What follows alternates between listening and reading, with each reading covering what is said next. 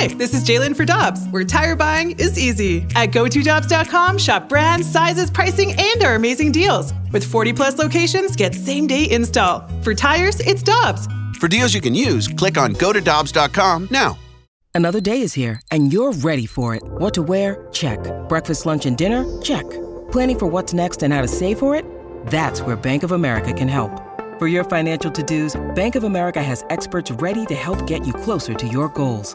Get started at one of our local financial centers or 24/7 in our mobile banking app. Find a location near you at bankofamerica.com/talktous. What would you like the power to do?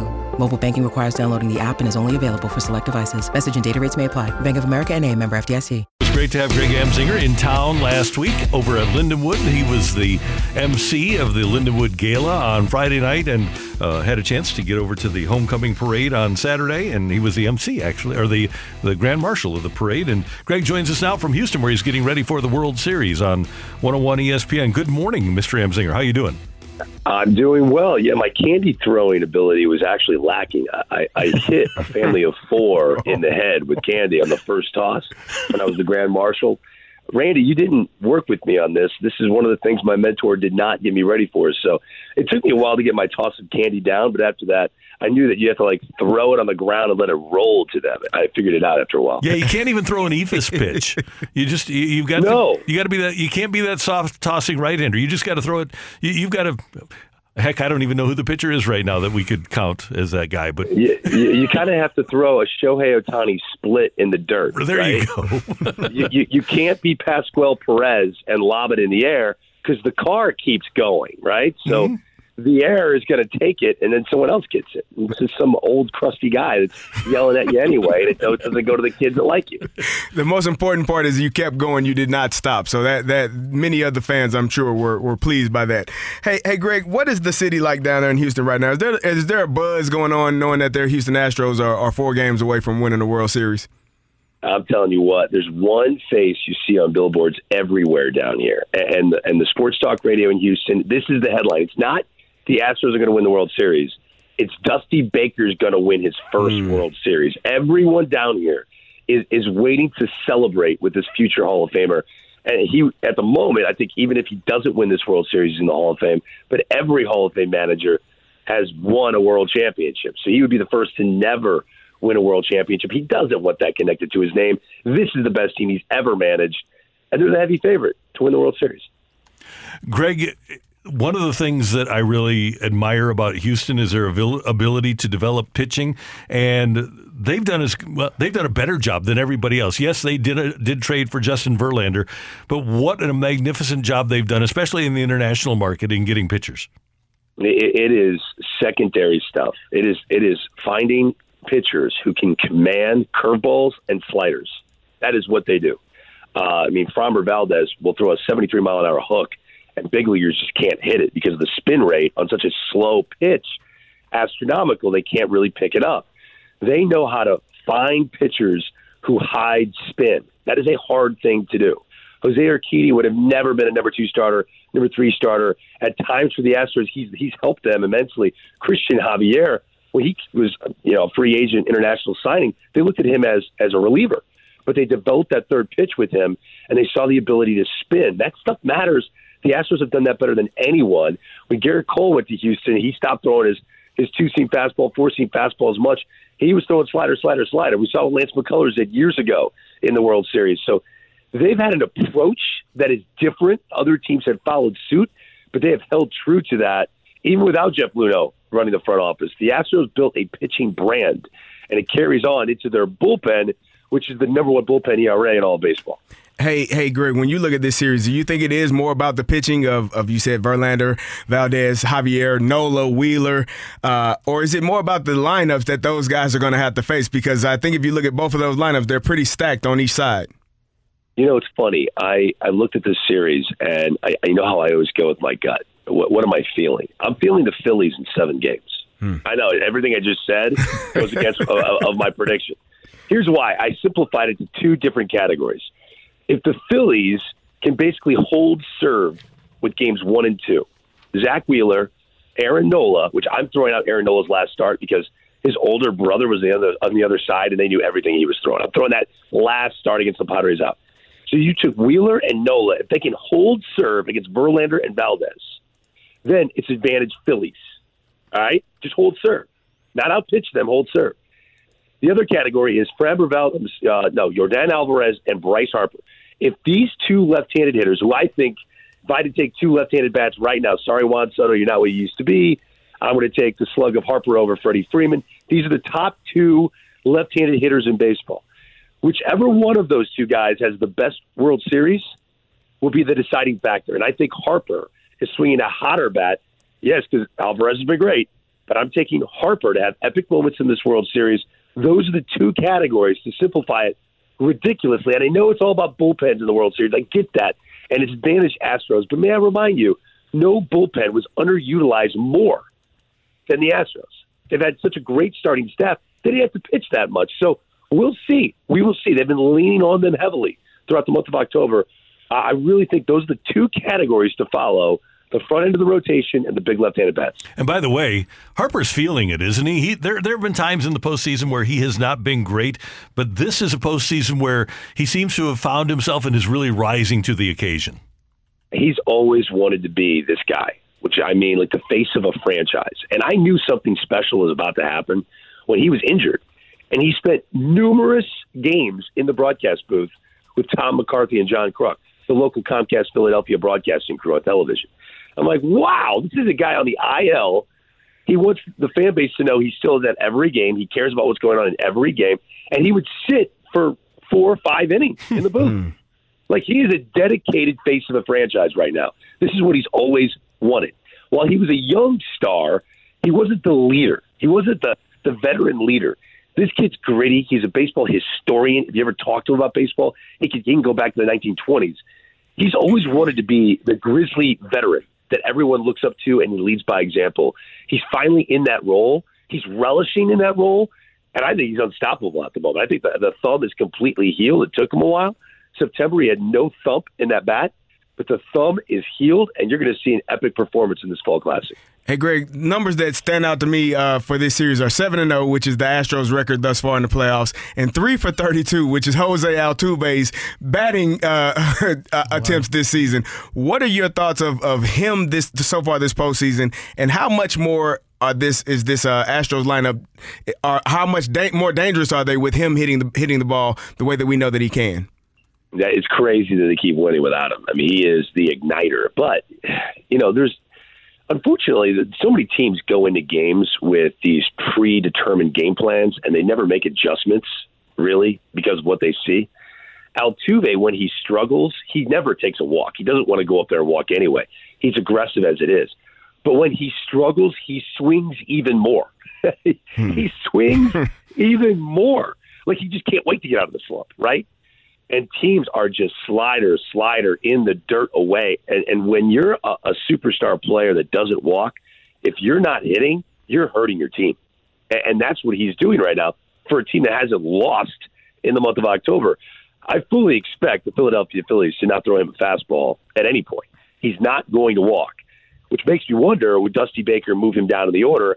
Knowing Dusty, players manager, loyal to the end of time, I don't see that happening. But I think teams have caught on that Jose Altuve, when he struggles, he swings more. And he already swung more than just about anybody in the show. Greg, the Cardinals with some coaching moves, and we're going to touch on Waino here in just 1 second. But Skip Schumacher leaves to become the manager in Miami. Mike Maddox and Jeff Albert both decide that they don't want to have their contracts renewed by the Cardinals. And Brian Eversgerd, the bullpen coach, is reassigned within the organization. What was your take? Well, I think there's, the aftermath of Mike Shildt is happening now. And Mike Shildt had philosophical differences with the front office. I think an approach that I talked about earlier, predetermined game plans, are becoming more and more relevant for the St. Louis Cardinals. Instincts are kind of being put on the back burner. And I think certain coaches who have put their hand on shoulders of pitchers because they believe that makes a difference. The front office doesn't look at it that way. And I think he felt that. So, it wasn't just Mike Shildt, guys. It wasn't just him. Skip Schumacher was a different story. He's been a candidate for a while, and anybody that knows Skip could see the writing on the wall. He had everything it takes to be a successful big league manager. And, Kim Ng and the Miami Marlins have a good one there. But I think what you're going to find are former big leaguers maybe that are all in to the analytics, or we might not see a big leaguer replace those guys. And that's just what you have to get ready for. The Cardinals believe in their philosophy. They're not backing down. It led to another division championship. David Stearns just stepped down today from the Milwaukee Brewers. That's the biggest rival you have at the moment in your own division. They're sitting pretty. Nothing makes them think they have to change course. So this is what they're doing, and they're not getting off their horse. You talked about coming into a game with conceived notions and having a game plan pretty much set before the game even starts. I had a rant last week about the analytics and not using your eyes. As a player, how frustrating can that be when you have a guy that is on the mound, maybe pitching extremely well, maybe giving up a hit or two, but not really in any danger, to just go solely with the analytics and not trust your eyes? Because I feel like both of the managers that are managing in this World Series are more feel it with their eyes and their gut as opposed to the analytics side of it. I completely agree with you. Rob Thompson has his guys on board. He is listening to the front office, but Dave Dombrowski and Sam Fuld, they're more old school. They just are. Sam Fuld's former big leaguer, and Dave Dombrowski had Jim Leyland. So you can't tell me he's just following a spreadsheet, okay? I do think that these predetermined game plans make the game look silly. Kevin Cash taking Blake Snell out when he had 73 pitches in Game 6 of the World Series back in 2020 against the Dodgers. That was an embarrassing move. Because you have to think, World Series attracts the casual sports fan. They're not really hardcore baseball fans. You're trying to get casual sports fans to love our game. When a casual sports fan sees a guy dominating, and then all of a sudden here comes the manager to take him out and no one can hit him, like, the sport doesn't make any sense. They're not watching Tom Brady go 30 of 35 with 480 yards. Brady comes out in the fourth quarter and the backup goes in. They don't watch that in any other sport. But in our sport, it reigns supreme. I saw just a horrible example of this in the previous ALCS. Alex Bregman hit the big home run at Minute Maid Park. I forget the pitcher that was on the mound, a right-hander, and he got 4 inches off the plate on the outer corner, which he got in the two batters earlier against Jose Altuve. Altuve complained that they were calling a strike 4 inches off the plate. So instead of continuously going out there, making an adjustment because you just saw that the umpire is expanding the plate for you, you're making an in-game adjustment. He was told on the spreadsheet and by the packet before the game that Alex Bregman, you got to pound him in. You got to pound him in. You got to pound him in.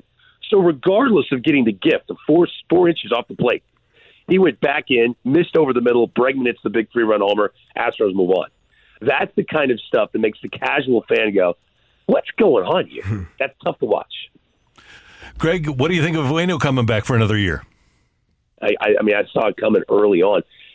If he has another season like he did this past, which I think everybody expects him to do, he knows he's got the cherry on top of a Hall of Fame Sunday. He does.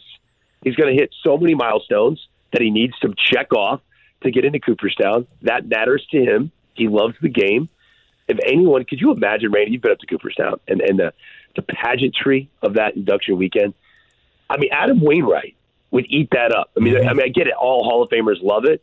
But Adam Wainwright will be the talk about a court marshal, a grand marshal. He'll be the grand marshal of the Hall of Famers in their parade. He will love going there every single year and chatting with all the fans and all of the media and being with Albert and being with Yachty. I just think he needed to do it to ensure himself into the Hall of Fame. That stuff matters, people, and he's going to be once again productive in his 40s, which is awesome. Similar pitchers to, according to Baseball Reference, to Adam Wainwright, the number one guy on the list, most similar, Roy Halladay. Look at that. How about that? Hall of Famer. I know, well, Roy Halladay had big game moments. Cy Young Award winner. He had fame. He had fame on his side. And Adam Wainwright, we have to remind ourselves, I say this all the time, Hall of Fame. It's the Hall of Fame. Don Mattingly, for a stretch of 5-6 years, was the most famous baseball player. That matters. It does. And Adam Wainwright has had fame on his side for a long time, and that's going to put him into the Hall of Fame. All right, last thing, yesterday when Greg Amsinger landed in Houston, he texted me that he's got an aggressive golf schedule. What does this look like? What's an aggressive golf schedule during the World Series in Houston look like? Well, it's great because I only do the post-game show, although today we're doing an earlier show at 5 p.m. your time with Dan and Harold. So I'm playing with different people almost every day. I only do the post-game show when the World Series starts. So I've got really like all day to play. So I landed, and I get these nasty sinus infections. So I'm on the plane. I'm like, oh, no, I have a sinus infection. This is terrible. But then I also like that I have a built-in excuse, which I usually play better when I have a built-in excuse for playing forward. But it didn't work out my advantage. Dan Plesac took my money. He did not, first time ever I've ever played with him, he did not miss a fairway. He was 275 in the middle of every fairway, which was incredibly annoying to watch. So, A, I got a sinus infection. B, I lost money. This aggressive golf schedule is now a bad idea for me. Well, have a great time. We'll be tuned in after every single game on MLB Network, and can't wait to see you. And we've got it down now. I've got it written down here. Philadelphia in 7, says Greg Amsinger. Yeah, remember I said it. You guys are always great. Talk soon. You're the best, brother. See you later. Take care. That is Greg Amsinger, MLB Network on 101 ESPN.